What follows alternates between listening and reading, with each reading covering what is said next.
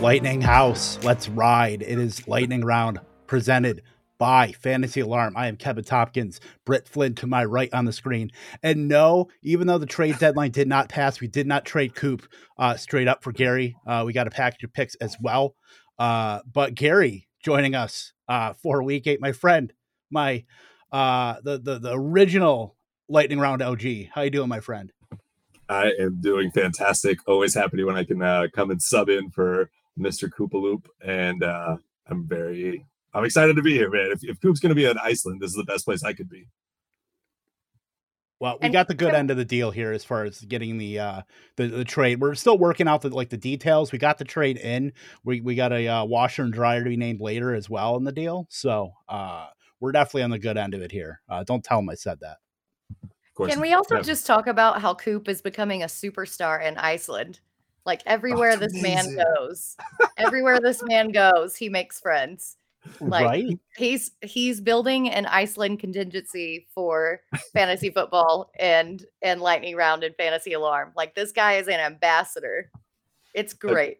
Is he actually going to do that radio spot in Iceland? Because that would be so amazing. Would think. I mean, if we could find a way to be like the fantasy footballers of Iceland, I mean, I've always wanted to go to Iceland. So I feel like that would be a real feather in our cap here on our road to obvious superstardom. Yeah, it would be amazing. And also, I just like the idea that Coop is now internationally famous for his fantasy takes. Tight ends across the world unite. Yeah, Iceland, I heard, is big tight end contingent there. So only fitting that Coop would be, running wild in Reykjavik in Iceland. So certainly love to see it. But we are not without fantasy football, of course, here without Coop, because it is the week 9 strategy session, as well as we got some questions. So let's get right into it here. If you're in the chat, let us know, say hi as well too.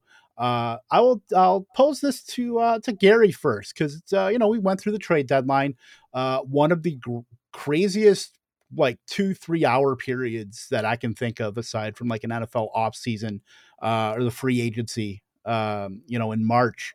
But lots of players were traded. I mean, obviously we had a couple beforehand, but CMC got traded.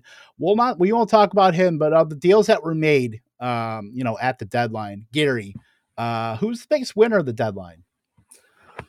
So I actually really like the Chase Claypool move. I think that not only do you get Justin Fields getting this huge bump, we've already seen him going on a tear. I'm going to talk about him a little bit later too, but now Chase Claypool, who had this amazing rookie season and then kind of dipped the last couple of years, and he's had some good targets this year, but it tended to be a lot more with Trubisky. And then now he gets to become the de facto number one. They paid for him to be the number one, and we've seen what this guy can do, and he can be all over the field and make plays. And I feel like he could potentially unlock a little bit of Mooney. So Mooney's not the one, and we'll kind of see it.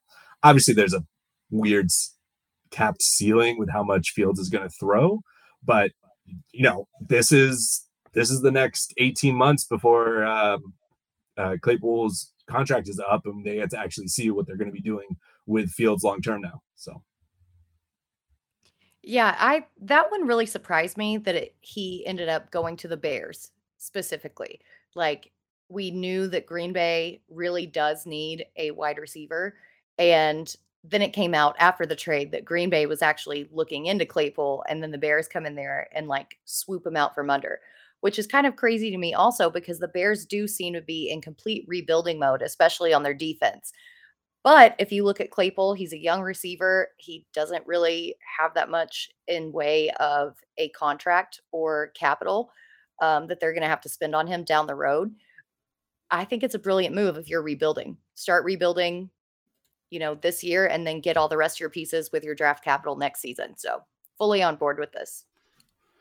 Yeah, I like it. It's, basically the trade ended up being off-ball linebacker Roquan Smith for switching him out for Chase Claypool, which Bears have been pretty much weapon bereft outside of Darnell Mooney, and I guess if you want to throw Cole Kmet in there. But anytime you can take the corpse of Equanimeous St. Brown off the field and add in Chase Claypool, the literal definition of a grown ass man. If you want to look that up in the dictionary, Canadian flag and his picture will be next to it. But yeah, it's good for Fields, and I kind of like those two playing off each other a little more. We know Claypool can play in the slot. That's what he was doing with Pittsburgh, and now that opens up probably more for Freiermuth in Pittsburgh. But for Mooney and Claypool with Kmet, I mean, that's a pretty young core. If Justin Fields has a little bit of something, that's going to be really good for those two. We know Claypool could be a deep threat. It was rookie year. What was it, 11 touchdowns or something crazy like that? So I think it's a good move. I just, they've got to just go more toward the pass a little bit. They cannot be, Falcons leather helmet offense light and expect to get what they want on the Chase Claypool. So I do like it from a football standpoint. I like it from a talent standpoint for Claypool.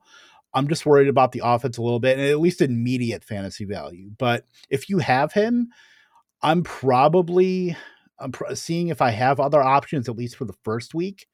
And then just seeing if he goes, 90% of the routes off the jump, then, you're good to go. But it doesn't always work out for these guys, at least in the very beginning. They've got to get their feet wet and learn how the system works. So definitely do like Claypool, just a little hesitant, but the talent's there. So we'll roll with it.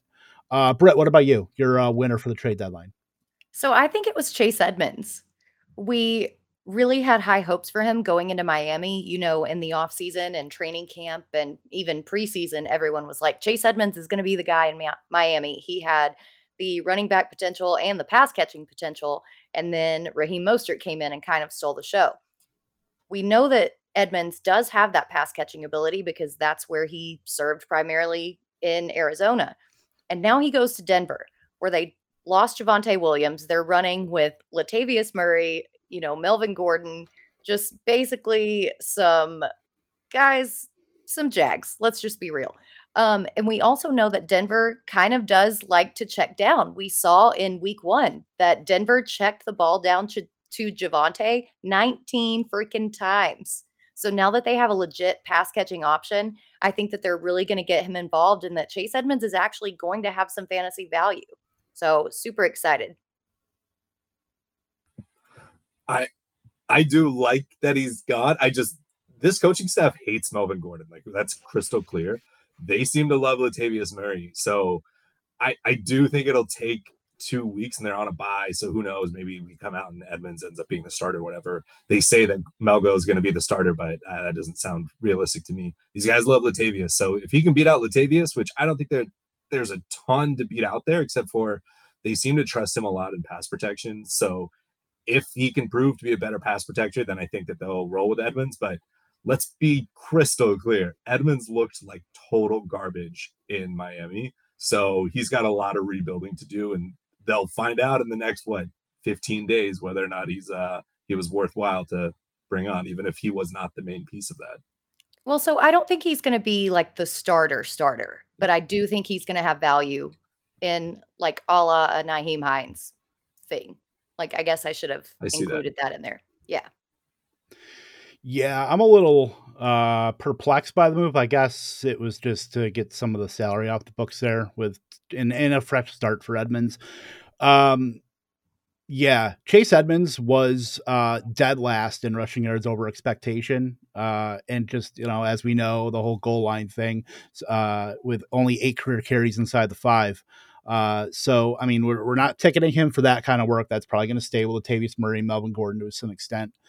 So, yeah, you're basically hoping that he can be a kind of a version of Nyheim Hines. And I just don't think that, he's RB 48 right now. I'm just not enthused by at least this move. Denver is collecting running back, like dead running backs at this point. They're basically like last year's Ravens, and at least last year's Ravens were productive with Murray and Devonta Freeman and Le'Veon Bell and all these and Tyson Williams. But I mean, it's not great, Bob. So McDaniel hated Chase Edmonds more than Denver hated Melgo. Yeah, he's definitely in contention there, but yeah, it's not a great move for me as far as for fantasy. I mean, he's rosterable, but eventually I think he just hits the waiver wire and then somebody else picks him up on some false promises and lather, rinse, repeat.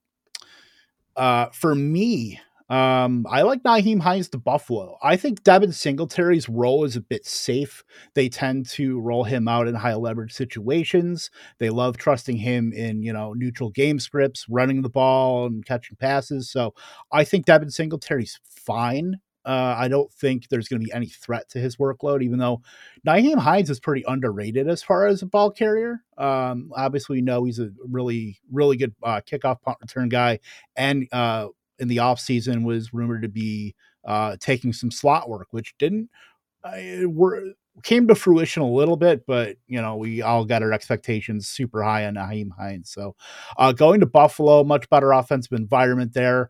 I think he works his way into the slot conversation with Isaiah McKenzie not really taking a lot of the opportunity that was afforded to him. Obviously, Jamison Crowder hasn't really worked out that well. They've been a little bit more hesitant to throw Khalil Shakir out there too. So, I mean, Nyheim Hines at least can be another weapon for a great team and just another weapon for Josh Allen to throw the ball to. So I do like this. And I think just based on the offensive environment and the opportunities that he might get in Buffalo, I think Hines is a big winner here. And I think he's going to be get an upgrade in value. I don't think he's going to be cracking top 24 most weeks, but I think he can flirt with being a very low end wide receiver to a good flex or running back two and a good flex. Yeah, and we kind of touched on it with Chase Edmonds. Buffalo went out and they tried to trade for JD McKissick.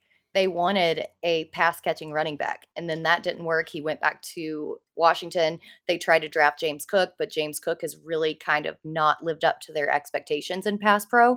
And so Nyheim Hines is actually this guy who's been proven year after year, who can be this guy who can fulfill all of these roles and actually have an immediate role, especially on a championship competing offense. So I love it. Gary, what do you think? So we know that they've been trying to fill this pass catching role for how long? I mean, they were in on JD McKissick. They drafted James Cook, and now they're going here. I want to know what they're going to do. Like, that's what I'm excited for, because they clearly wanted this. And is it just a replacement in case for a stretch run? I mean, they're clearly like the odds-on favorite. Does Allen even pass to the running backs? All I know is that I see when he does, and he's like, he does it great because he's freaking Josh Allen, dude. He's awesome at everything he does. So I agree with he's a huge winner. I agree with he probably won't crack top 24. I think that this is just that offense just getting stronger and stronger. And it's such an indication to me that James Cook either just isn't ready or they feel like they busted already on that second round pick. So, hey, Devin Singletary and Hines, they're going to split more than JT and Hines were. So no matter what, his stock to me is looking up from where it was before. Yeah, it's like it reminds me of like a MLB deadline where like the really good team gets a really good left-handed reliever. Like it's not going to jump off the page at you as far as a great move, but for like the total team aspect and coming in like crunch situations, it's like just so invaluable of a role. Like that seems to me that's Nyheim Hines in a nutshell for me. And I'll go to this too from Scampers. I think Kamara might be the biggest trade deadline winner. Yeah, I mean, I was wondering if Kamara might have been dealt to like the Eagles or something. That was like some of the scuttlebutt there, but yeah, I think that's certainly in consideration too. And I will answer this question real quick before we go to our next question. I need to start as a flex pull PPR Pittman, Dobbs, and Kadarius Toney. You still got to start Pittman, even though it is Ellinger. Didn't look super great, but I think he showed enough to at least have a little bit of staying power. But, I think still got to roll with Pittman. I think he's still a mid to, maybe a lower tier wide receiver too, but not for Dobbs or Toney, certainly. See, for me, it depends on how you look in your matchup. Like, do you need safety? Do you need floor? Or do you need upside? Because for upside, for me, it's Dubs against Detroit. Oh my God, all the way. If you need a floor, then it's Pittman. So take that into consideration. I was about to say, in my standard typical response to all of these floor Pittman ceiling dubs for Britt said everything I would have said. I'm sorry, All right. I stole it from our guest. I feel so No, it's rude. good. Dude, I always answer all of these questions with it's either this or that. Every time you guys even ask me questions in the show doc, I tend to list like 7 different players I want to discuss. So got to get it in there while I'm here. Right, exactly. So as far as our opinions and stuff from like the off season, we've talked about those. We haven't really talked about, we talked about what we got wrong, we talked about what we got right, but we all have our opinions in the off season, and with those opinions comes, we got to change our minds. I mean, I've got information, man. New shit has come to light. and it changes our opinion. So I'll go to Gary first on this. What's one opinion of that you had in the off season that after these 8 weeks, after these has changed for you?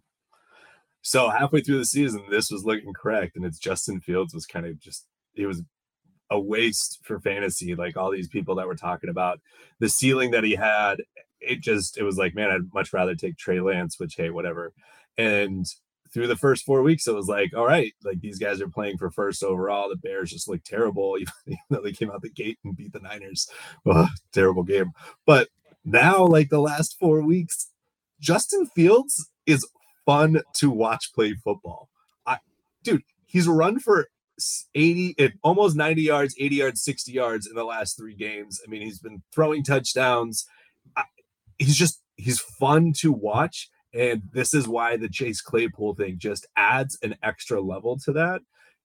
Maybe Matt Eberflus just, it's a new coach, new OC. Like it takes some time to click.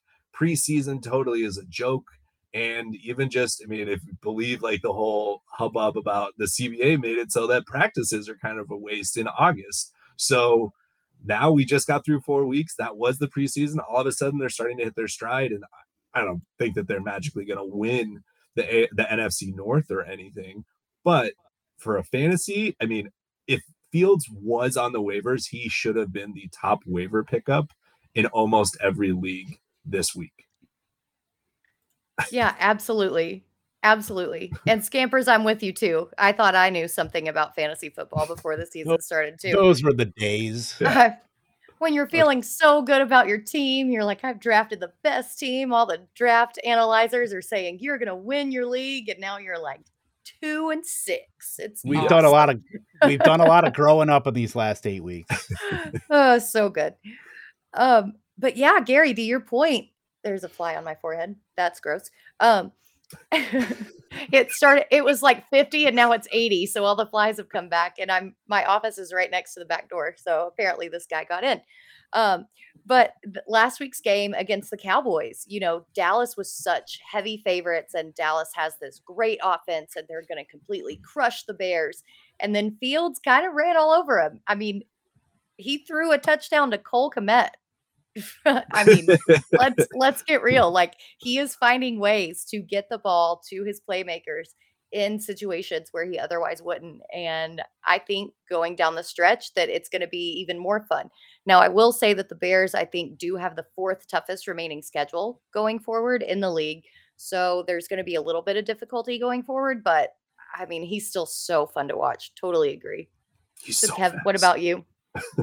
Yeah, last 4 weeks he's been quarterback 2 behind Burrow. So Justin Fields. This is like the case study in why are rushing quarterbacks so valuable in fantasy. Like Burrow. Fields has only had one game over 200 yards in the past 4 weeks. But the rushing floor, I mean, 160, 220, 270 yards rushing, like in that time, and 2 touchdowns. He's only thrown more than 1 touchdown once, and that was last week. Like, Justin Fields is a fantasy, like he still gets played Detroit twice. I mean, there you go. I mean, if there's any reason to hold him, you're holding him for the next couple games, where after this week against Miami, he gets Detroit, Atlanta, Jets, Green Bay. Green Bay's, not been that great bye week. And then the first 2 games are brutal, Philly and Buffalo, but fantasy championship, Fields versus Detroit. So, yeah, Justin Fields, you're not. It's weird because if you picked up Fields off of waivers, more than likely either needed a quarterback or you had just a guy that you wanted off the bye weeks.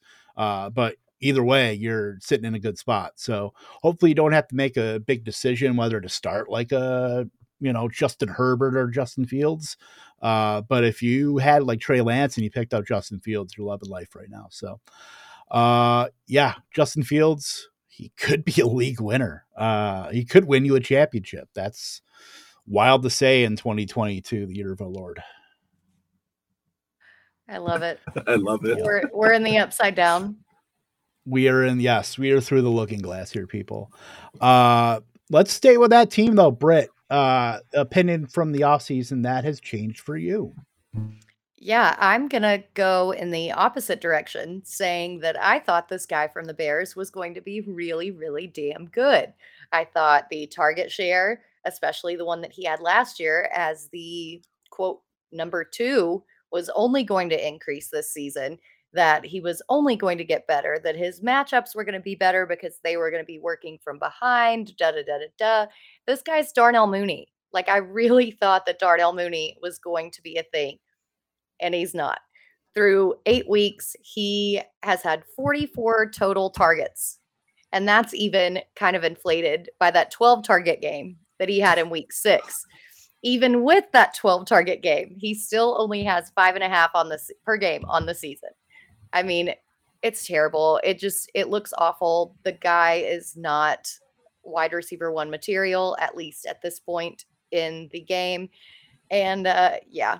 It hurts to admit that I'm wrong, but I was wrong on Darnell Mooney. Maybe the second half we can see it. He goes back into that wide receiver 2 position. All of a sudden, we got some magic going. I would love it. I would love to see it. At least like slightly vindicate me, so I don't have to claim a capital L, maybe just a lowercase L on that one. Yeah, recreate some magic. Darnell Mooney, Daddy Magic. Let's go. There's a new nickname right there.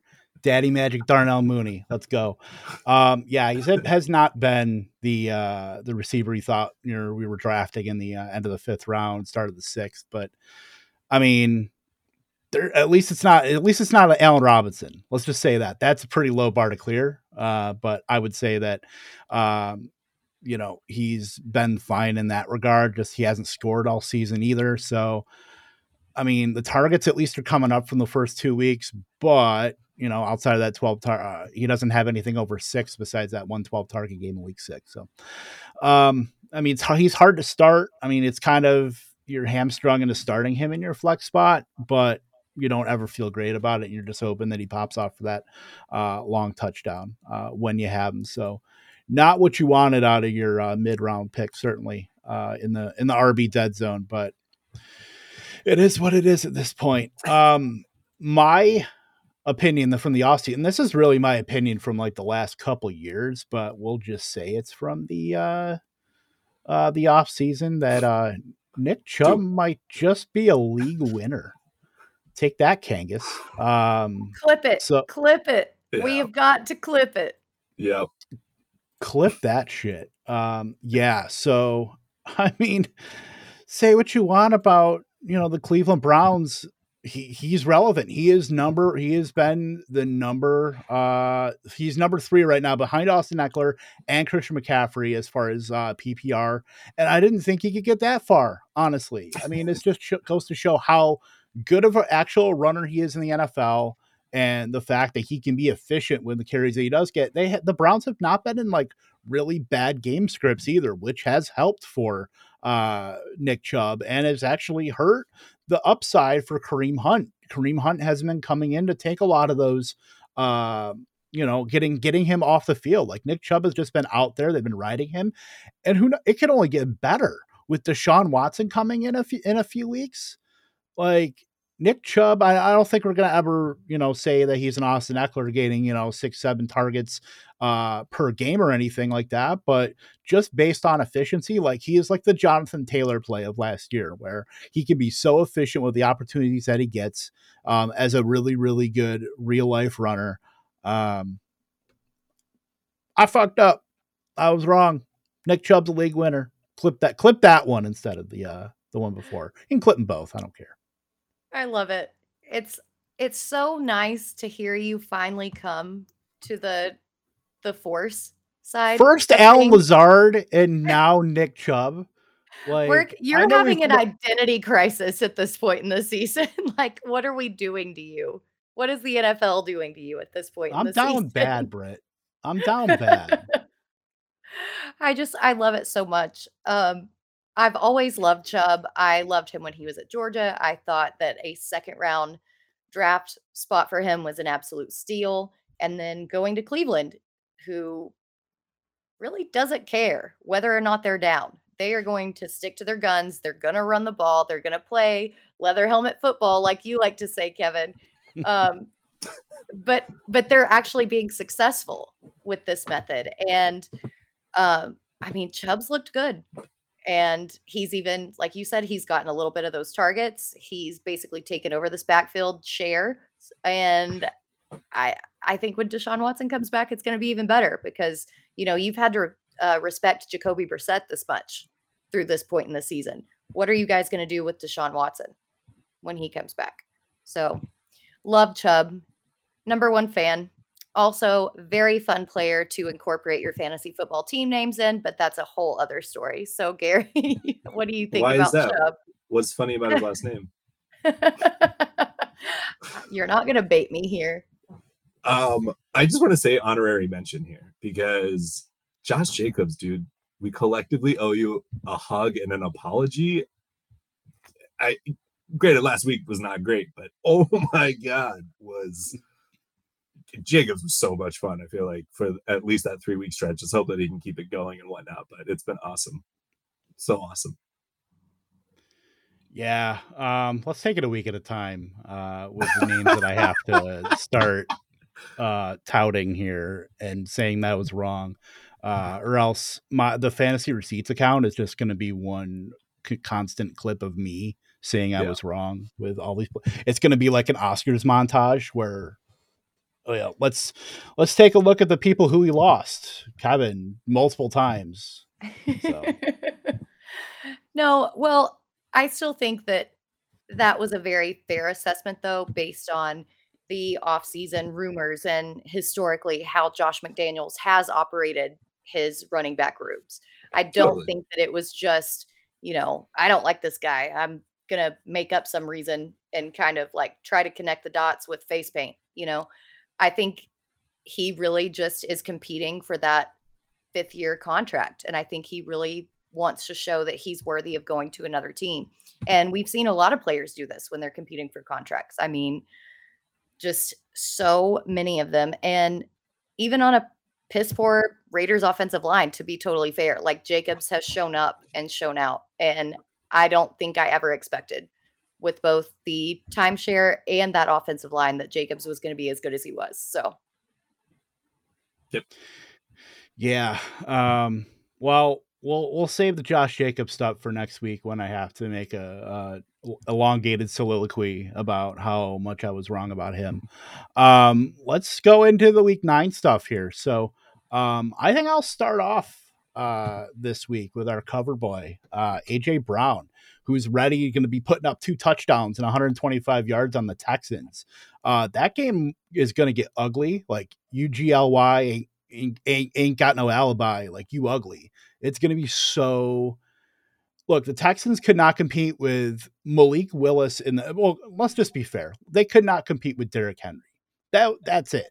Like that, those 2 teams are like shells. So add the Eagles to that, who I believe are 14-point favorites. And I believe I actually tweeted with Sawhook today about the fact that he said it was crazy that it was 14. I said, yeah, it should have been 27 and a half. Because I think that game's going to get out of hand very quickly through the air. I mean, it could be Devonta Smith for all we know, because he really didn't get in on the touchdown love last week against the Steelers. But I mean, AJ Brown's a grown ass man, and I'm sorry, I think he's the top 3 wide receiver right now in football, in fantasy at least. That's how for me, it's CM, or I'm sorry, it's Cooper Kupp, it's Jefferson, and I think it's AJ Brown right after that. So fight me on that. I don't think get too much blowback on that, but yeah, AJ Brown. I mean, he's the Stephon Diggs to Jalen Hurts, Josh Allen. Like that's Jalen Hurts is going to win MVP, and in a large part because of AJ Brown, and obviously Goddard and Devonta Smith are going to have a part in that. But yeah, AJ Brown's going to go scorched earth on this Texans secondary. What do you think? What do you guys think? I think 100%. I think that, the Texans have done a little bit better in kind of rebuilding their secondary, but there's no way that they're going to be able to pressure Hurts into making bad decisions. I mean, they just don't have enough personnel in that front seven. They don't have enough longevity or depth in that front seven because we know that Philly defense is going to run that Houston offense 3 and out every single time. That defense is going to get tired. AJ Brown is going to be able to smoke everybody on defense because they're so gassed. I mean, they're just going to absolutely crush. And I want to point out that earlier on in the season that there were some stats about Jalen Hurts not putting up good numbers against the blitz. And then he kind of looked around and did some film work and decided how to get more comfortable in the pocket. And now his completion percent against the blitz in these past 2 or 3 games have been the best in the entire league. Like everything on this team is clicking 100%. We're cooking with gas in Philly, and it pains me to say it as a Cowboys fan, but AJ Brown is a huge part of this, and he is going to scorch the Texans. Gary? You guys said it all. I just want to see it. It's just fun. Having the Hurts Brown stack in a couple places it just feels good. It feels nice. It's warm. It's fuzzy. It's literally printing money for anybody who has that. So certainly love to see it. Gary, what are you excited about in week 9? I'm excited to see the usage of Kadarius Toney. I don't know that it's going to be a ton, but he is just such an electric playmaker. I personally believe that the only player that he really comps to are either it's like Debo and Tyreek, and he's not anywhere as good as either of them, but he has attributes of, but he has Tyreek's speed, it feels like, in Debo's change of direction and twitchiness. And I'm here for it. I just want to see it. I know that this will probably not be a heavy week for his integration, but dude, just see some end arounds with him. Like, it's fun watching the Hardman ones just because he's pretty quick, but I want to see what Toney can do in that offense, even if it takes 2 weeks. It's just a fun, like, that move feels like a fantasy football move. Let's just go and light a match on this gasoline. Well, and during the preseason, when Kyle Trask came out to play, there were a few tweets that I saw that said Kyle Trask only looked good because of Kadarius Toney and Kyle Pitts. And I'm so excited to see him in an actual offense that will utilize him in a passing role. I know he still has a lot to clean up on his route running. He's a young player. That can be done. Do you really think that Mahomes is going to care if he screws up a little bit on his routes? No, Mahomes is going to sidearm it to him. He's going to be fine. He's going to behind the back it to him. Yeah, right. It might take him a week or 2 to get familiar with this offense, but I mean, hell, we even saw a couple weeks ago, McCole Hardman scored 2 or 3 touchdowns. Let's get real. Anybody on this offense can score at any time. And having this weapon, especially a guy with this skill set who magically isn't hurt anymore, is pretty damn exciting. Yeah, he is that gif of Kevin Nash, he is in the leg cast and he takes off the blanket and just gets up and walks away. That's Kadarius Toney right now. But we know the dude's talented. I mean, he had that game against Dallas where he just looked like he was on another planet. He had 189 receiving yards, 13 targets in that game last year. But he's also can be used, as they love to use Mecole Hardman in the rush game, and they love the pop-up passes. Like, Kadarius Toney can be like an upgraded version of that. So I actually don't like Mecole Hardman as much going forward.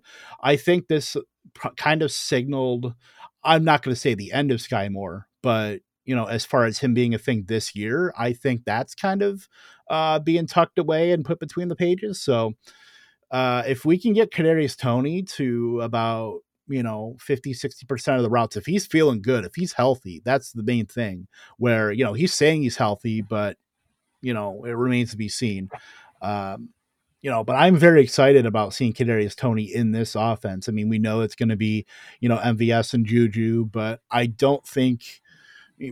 I think Tony probably is a parallel as far as athleticism, you know, just size and speed adjusted to MVS, because we know MVS is like a 6'5" freak that can run a 4.4. But I think Kadarius Toney, easy for me to say, is right up there with him. So I'm very excited. I mean, the rich get richer, and you know, and then there are the rest of us.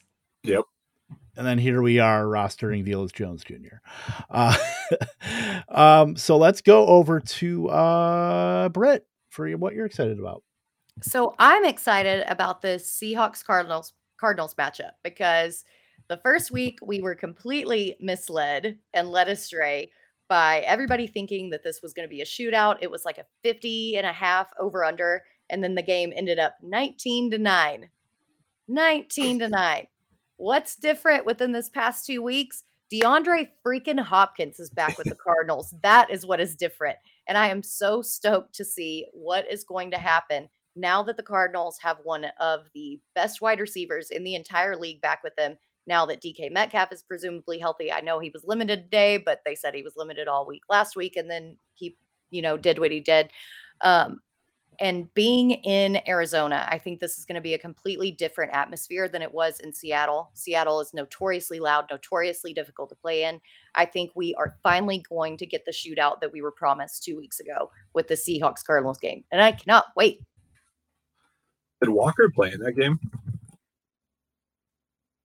I think so. That might have. It's so weird to me. That was 2 weeks. Was that the game that Penny got hurt? Yeah, he did. He 97 and a touchdown with 2 okay. So that must have been the week after. After, it feels like it was forever ago. It does. That's what 8 weeks does to you. But I mean, but they weren't forced to pass any because Arizona was just so flaccid on offense. Yep. Right. Yeah. Now I think they actually will like have that firepower with Hopkins. Well, there's just so many pieces between those two offenses now, you know, that are fantasy relevant. I mean, I think Ertz is top 5 right now, maybe top 6. Then you said Hopkins. Rondale Moore has shown up as being like a flex guy. Plus, then you have Kyler, and you have whatever back is going to be there. You're still going to probably start them. And then you have what?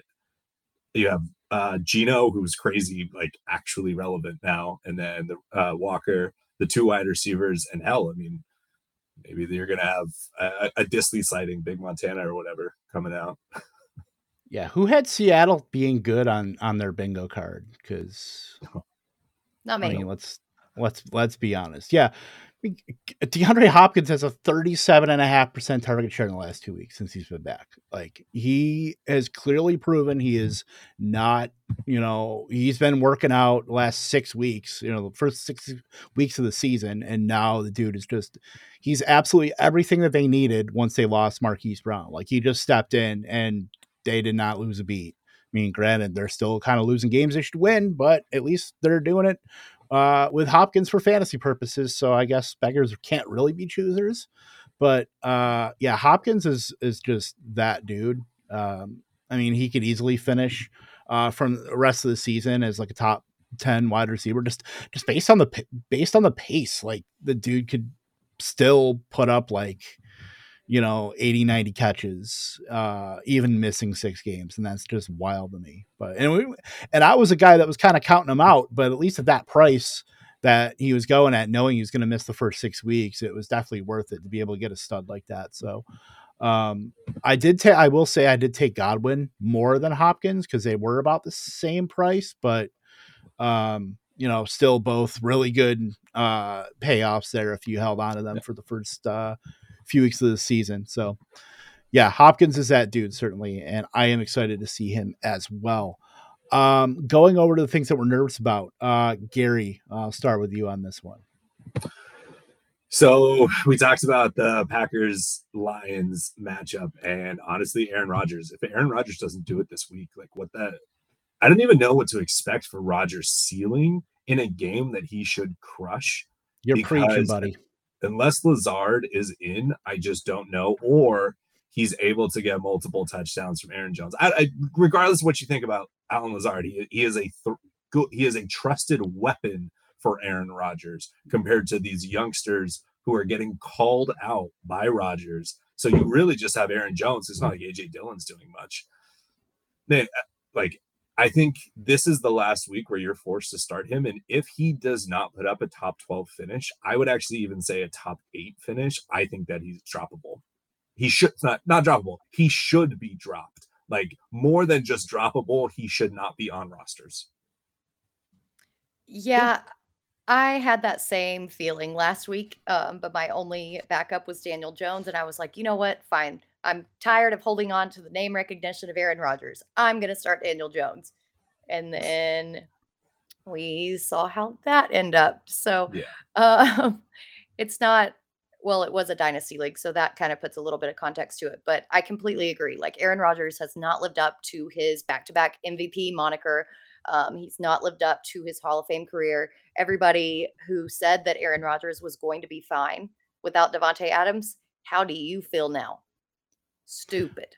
Go on my Twitter feed, which is about half Packer fans, and please tweet that out. Yeah. No, I don't want that smoke. Yeah, Aaron Rodgers on a per game basis has not been that much better than like Zach Wilson. Like, that's where we're at with Aaron Rodgers. And, you know, my trials and tribulations with the Alan Lazard experience have been well documented in this space. So I won't go too much in depth there, but yeah, that offense is just not right. You know, you take away a Pro Bowler, you take away an All Pro wide receiver. I wonder what's going to happen. Oh, but they were 7-0. Okay, well, here comes the other side of variance, because it's Aaron Rodgers, and he does not. I mean, Alan Lazard's profited, I guess, and then Dobbs had a touchdown. Some dude named Samori Toure, they took in the 7th round, had a touchdown. At the end of Sunday Night Football. They were never in that game. Like, that the game was 27-17. That game that was never in doubt by Buffalo. So yeah, the Packers are not in a good spot. And let me just say, Twitter was absolutely reasonable and fantastic after Green Bay did not acquire anybody at the trade deadline. So yeah, good ups on them, I guess. But yeah, Aaron Rodgers could probably get dropped. I mean, Jacoby Brissett's outperforming him in fantasy. That's pretty much all you need to say about that. Yeah, it's sad. We'll move on so we can stop lamenting. Yeah, for some sanity amongst your stream participants here. Well, hey, I'll make you feel better about this one, Kev, since you already had to play up Nick Chubb and Josh Jacobs. I'll talk about somebody I'm worried, who you talked about early on in this season, who you were worried about, and that's Derrick Henry. I am very worried about Derrick Henry this week going against the Chiefs. They are 12.5-point underdogs. The Chiefs, or the Titans, literally have 4 wide receivers on their roster. 4. That's it. The rest of them are on IR or on the practice squad. They don't have anybody to throw to. So you know that they're just going to try to put this game on Derrick Henry's back. We still don't know if Tannehill's going to be healthy.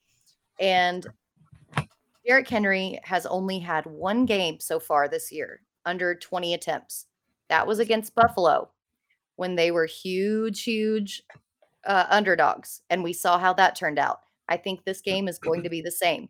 Kansas City has allowed the 3rd fewest rushing yards per game in the entire league. Not necessarily because I think Kansas City is impeccably good against the running back. It's that Kansas City gets out to such a lead that that negative game script comes into play. So it's just passing. But either way, I don't really know if Derrick Henry is going to have the kind of fantasy day that we want and or expect from him, especially as a first-round running back in a week that we have 6 buys. And we really need him to perform. Yeah, that must mean Derrick Henry's the 7th buy, at least for this intrepid Britt Flynn here. But yeah, I mean, he's already limited in practice with the foot injury. I'm pretty sure it's just the same. Not sure if it's a re-aggravation or whatnot, or just some general soreness. But that's typically not great for a running back, some say. So. I'm a little bit concerned there, but yeah, he was going up against what essentially was Glass Joe from Mike Tyson's Punch Out with the Texans last week, and now goes up against. I mean, the Chiefs can be run on. I mean, that's no secret there. But when you are the offense, that's probably not good. Yeah, and you said there were 4 wide receivers, Britt. I would classify that as one. Robert Woods, I and was then being charitable, all right? I was being yeah, well, charitable. charity stops here, Britt. When it comes to the Titans pass catchers, yeah, when you go on my target report, you will see that is emphatically true. Whenever I talk about the Tennessee Titans, but yeah, I guess it's gonna be very. We already talked about UGLY ain't got no alibi. It could be ugly. Gary, I love it. No, you guys, I got nothing else to add. The only saving grace that the Titans have is that Frank Clark was suspended for 2 games. So, but let's be honest, they still are going to get overmatched. And Derrick Henry's amazing, but you can only do so much when you're down 3 scores. Yep. exactly. And then let's get to mine. Mine is the Chargers. So I mean, I guess I can just remove Austin Eckler Mic from the drop. equation. Yeah, basically. But Mike Williams is hurt. Keenan Allen said his hamstring got worse since the bye week. Like, what Oh, were you imagine that. doing? What were you doing? Like plieing? Were you like in like the Nutcracker or something like that and doing plies? Not that I know about ballet or anything, but good God, like how does that even happen on a bye week? So right now you're running out who is a jag, Josh Palmer, DeAndre Carter, Gerald Everett, Justin Herbert's already banged up with a rib injury. Like the Chargers are like legitimately like the 7 or 8 years ago Chargers, where it seemed like everybody and their mother got hurt. Like they're making a nice return to that, which is, I don't know if it's a tribute piece by Tom Telesco and those guys, but you know, good on them for always remembering who came before you. So it could be ugly for the Chargers outside of Austin Eckler. I'm not enthused. I mean, it doesn't sound like they're going to have Keenan Allen back anytime soon. I mean, when he was out there before the bye, he ran 20% of routes and then didn't play at all in the second half. So just very concerned overall. Well, and this is a good way to segue into some DFS advice. I know when I first started playing DFS, I like to look at matchups and be like, oh, but they're really good against this guy or this defense, and they're really good against this defense. Take into account the factors of all the players on this team that you don't have playing. Because if you don't have a pass game, it doesn't matter how good Austin Eckler is going to be against this run defense. If they don't respect the pass, they are going to stack the box and completely destroy you that way. And that is just going to kind of implode on you. And I think you're completely right, Kevin. I'm super worried about the Chargers as a whole. Over the past 3 games, Justin Herbert has only put up 14 points per game in each of the past 3 games. I mean, that is terrible. So, yeah. Gary, what do you think? It just makes me so sad. Like Justin Herbert's so good, and he just keeps getting screwed over. Like physically gifted, just an awesome quarterback. But I don't know. What else do you want to do? Like, you're in your top 2 guys are out. I mean, Gerald Everett's going to be a solid start, and so is Eckler. And that's it. You know, you're starting Herbert because you can't not. I don't know. Fields or Herbert? Are you going to start Fields? Yeah, I think so. I think so. That's a good question. That's probably like the dividing line right there. Like Aaron Rodgers, Justin Herbert. I think that's so gross. Rodgers, I don't feel good about it. Yeah, I think the same. It's a grab situation. Like I have to decide Dalton or Herbert, and I'm just like, I have to go Herbert. Oh. Anyway, so yes, I think that question just it emphasizes how crappy it is, and I can't imagine being was it Telesco? Is he the owner of the Chargers? I can't even remember anymore. The GM.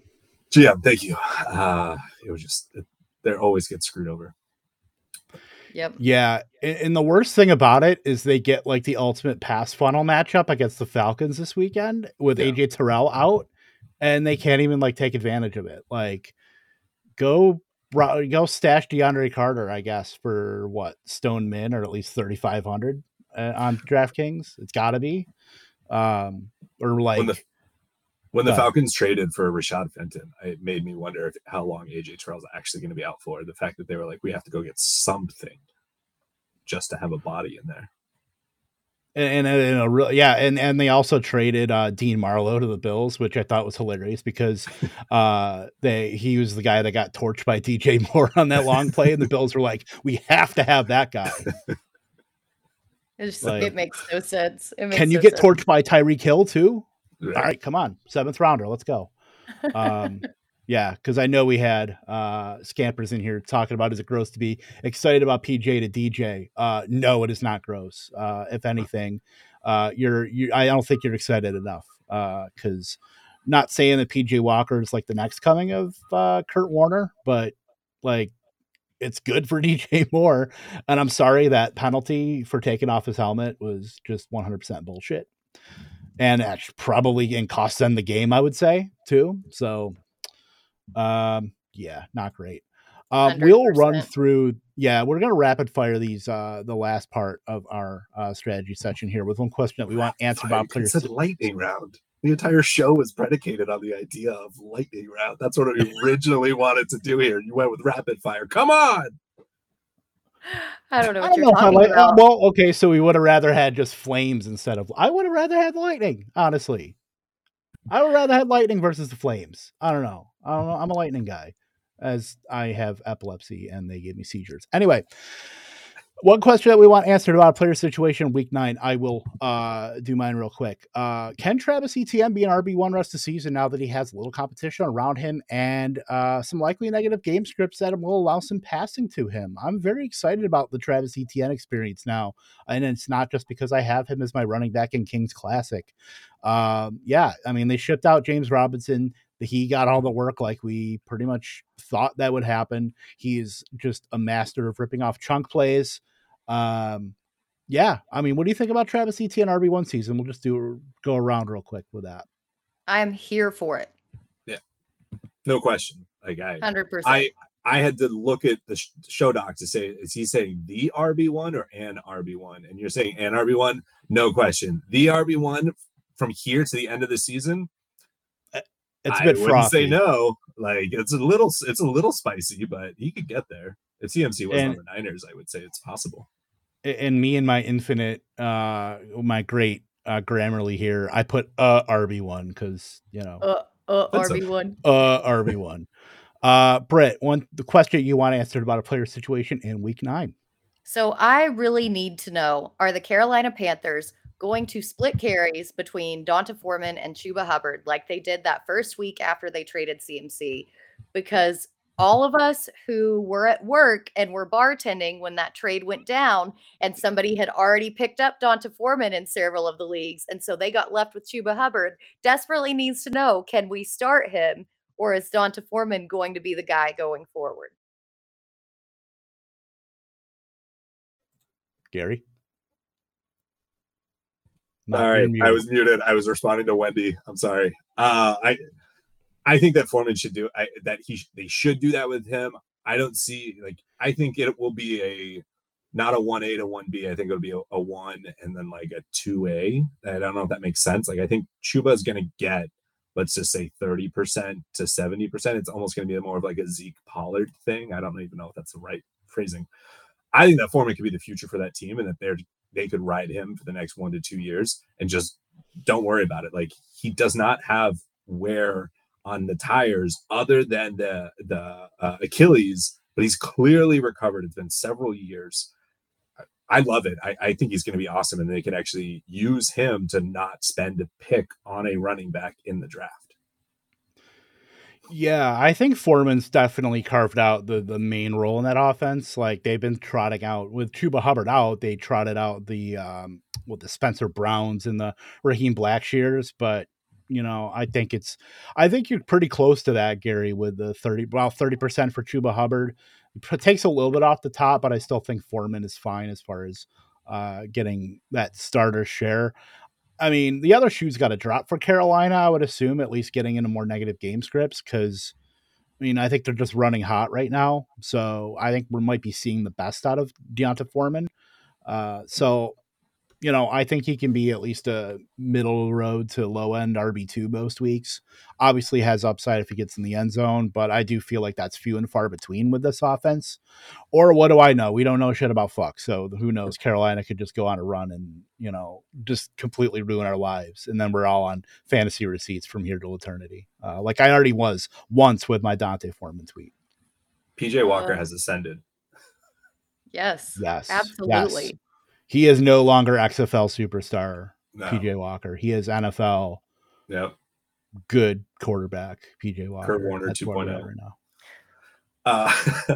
So I'll just say mine really quick. I don't even know the discussion because it's so tough with this. I just want to know, is the Chiefs gonna make any substantive change in their backfield so that for us that we have a viable fantasy back? I have no interest in starting pretty much anyone on that team, including CEH, unless by apocalypse and you kind of have to. Even then, I really am trying to find somebody else. We need to see something, and I think Isaiah Pacheco should be that person where they give them a little bit extra. We did see it in previous years, like Derek Gore, dude. When they gave Derek Gore enough carries, like you get these guys going and they have a full head of steam. But who the hell? I mean, they also brought in Kadarius Toney, so maybe he's going to be siphoning like 5 carries a game. I mean, he has run the ball with the Giants, so yeah, he'll be using those Tyreek Hill like little jet sweep motions. Yeah, the pop-up passes. Yeah. So I will, if it's split like it has been, like 30%. I have no problem dropping Pacheco unless he is viewed to me as a handcuff and a break glass in case of emergency, same as CEH. I'm probably not dropping CEH just because of the name recognition, though. Yeah, that whole backfield is like persona non grata for me. CEH is like the de facto leader in the case of you drafted in the highest, and Pacheco has like size and like really good measurables, but he is a dog shit running back as far as like actual skills. But Jerick McKinnon is the best receiving back, and it gets the most snaps out of all those backs every week. So I mean, it's really like the worst Sophie's choice of all time with these three running backs. I'm starting McKinnon if I really have a choice in the matter, but you never feel good about starting a Chiefs running back. So I just can't wait until Kansas City drafts Sean Tucker from Syracuse next year and completely makes that a 4-way backfield and just ruins all our lives. So, that's my funny way of saying good luck finding any clarity in this backfield. Yeah, you guys said it all. I have no idea what's going on with anything in that backfield. Yeah, that's about where we're at with Kansas City. Now, I'll answer this question real quick before we head out. I have Kittle on bye. The fab is 150. I have 113. How much do I bid on Evan Engram? Too bad we don't have Coop for this one. I could call him live from Reykjavik, but I think he might be sleeping at this point. It might be like 3 or 4 in the morning. Geez, Evan Engram has been pretty solid the last couple weeks. I'd probably put 10-50%. I'd probably bid if I have 113 out of 150. I'm probably bidding like 20. I'm gonna do 25. Yeah. So anytime people ask fab questions like this, and you have somebody on a buy, the question is, who is the guy if you miss out on Engram that you're gonna end up picking up for free or something that you're gonna put $1 on, whatever it is? Because if that player is, I insert terrible tight end right now, Noah Fant, then you want to make sure that you get Evan Engram. And if you're thinking 25, then just add $2 extra because who cares? Beating somebody out by like $2 when you added 3 is like the greatest thing in the world. Yep. And then bidding 25 when nobody else bid is the worst. It happens. It does.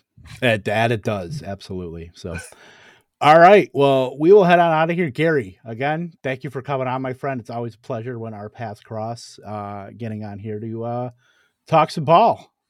I love it. Thank you guys for having me. It's always fun to see your beautiful faces and actually get to talk with you live rather than with my thumbs via our group message that is going at all hours of the day, I feel like, especially now with Coop being international. Yeah, at all times. We got the original crew back together today. It was great. Thank you for coming on. The calm before the storm crew. I love it. Fighting chance live. Yes. Yes, that too as well. Please like our video so we can all eat. At least one of us has kids. Gary has kids. I do. So please feed Ewan by hitting the like button and subscribing if you haven't. Um, before I go, next week we will not have Coop, but we will have Kendall Valenzuela on with us too. So that'll be awesome to have her. The estrogen will be flowing. I will be severely outnumbered here. So Finally. I know, right? I mean, at worst, it's been 2v2, with like Sampraviti and Jen Piacenti, and now I'm screwed. So, I mean, I love it. I can't wait. I can't wait either. It'll be a lot of fun. Again, Gary, thank you so much. You know what? When we get out, we'll get out of here. I'm Kevin Tompkins for Britt Flynn as well. Gary, lead us out. Toodles.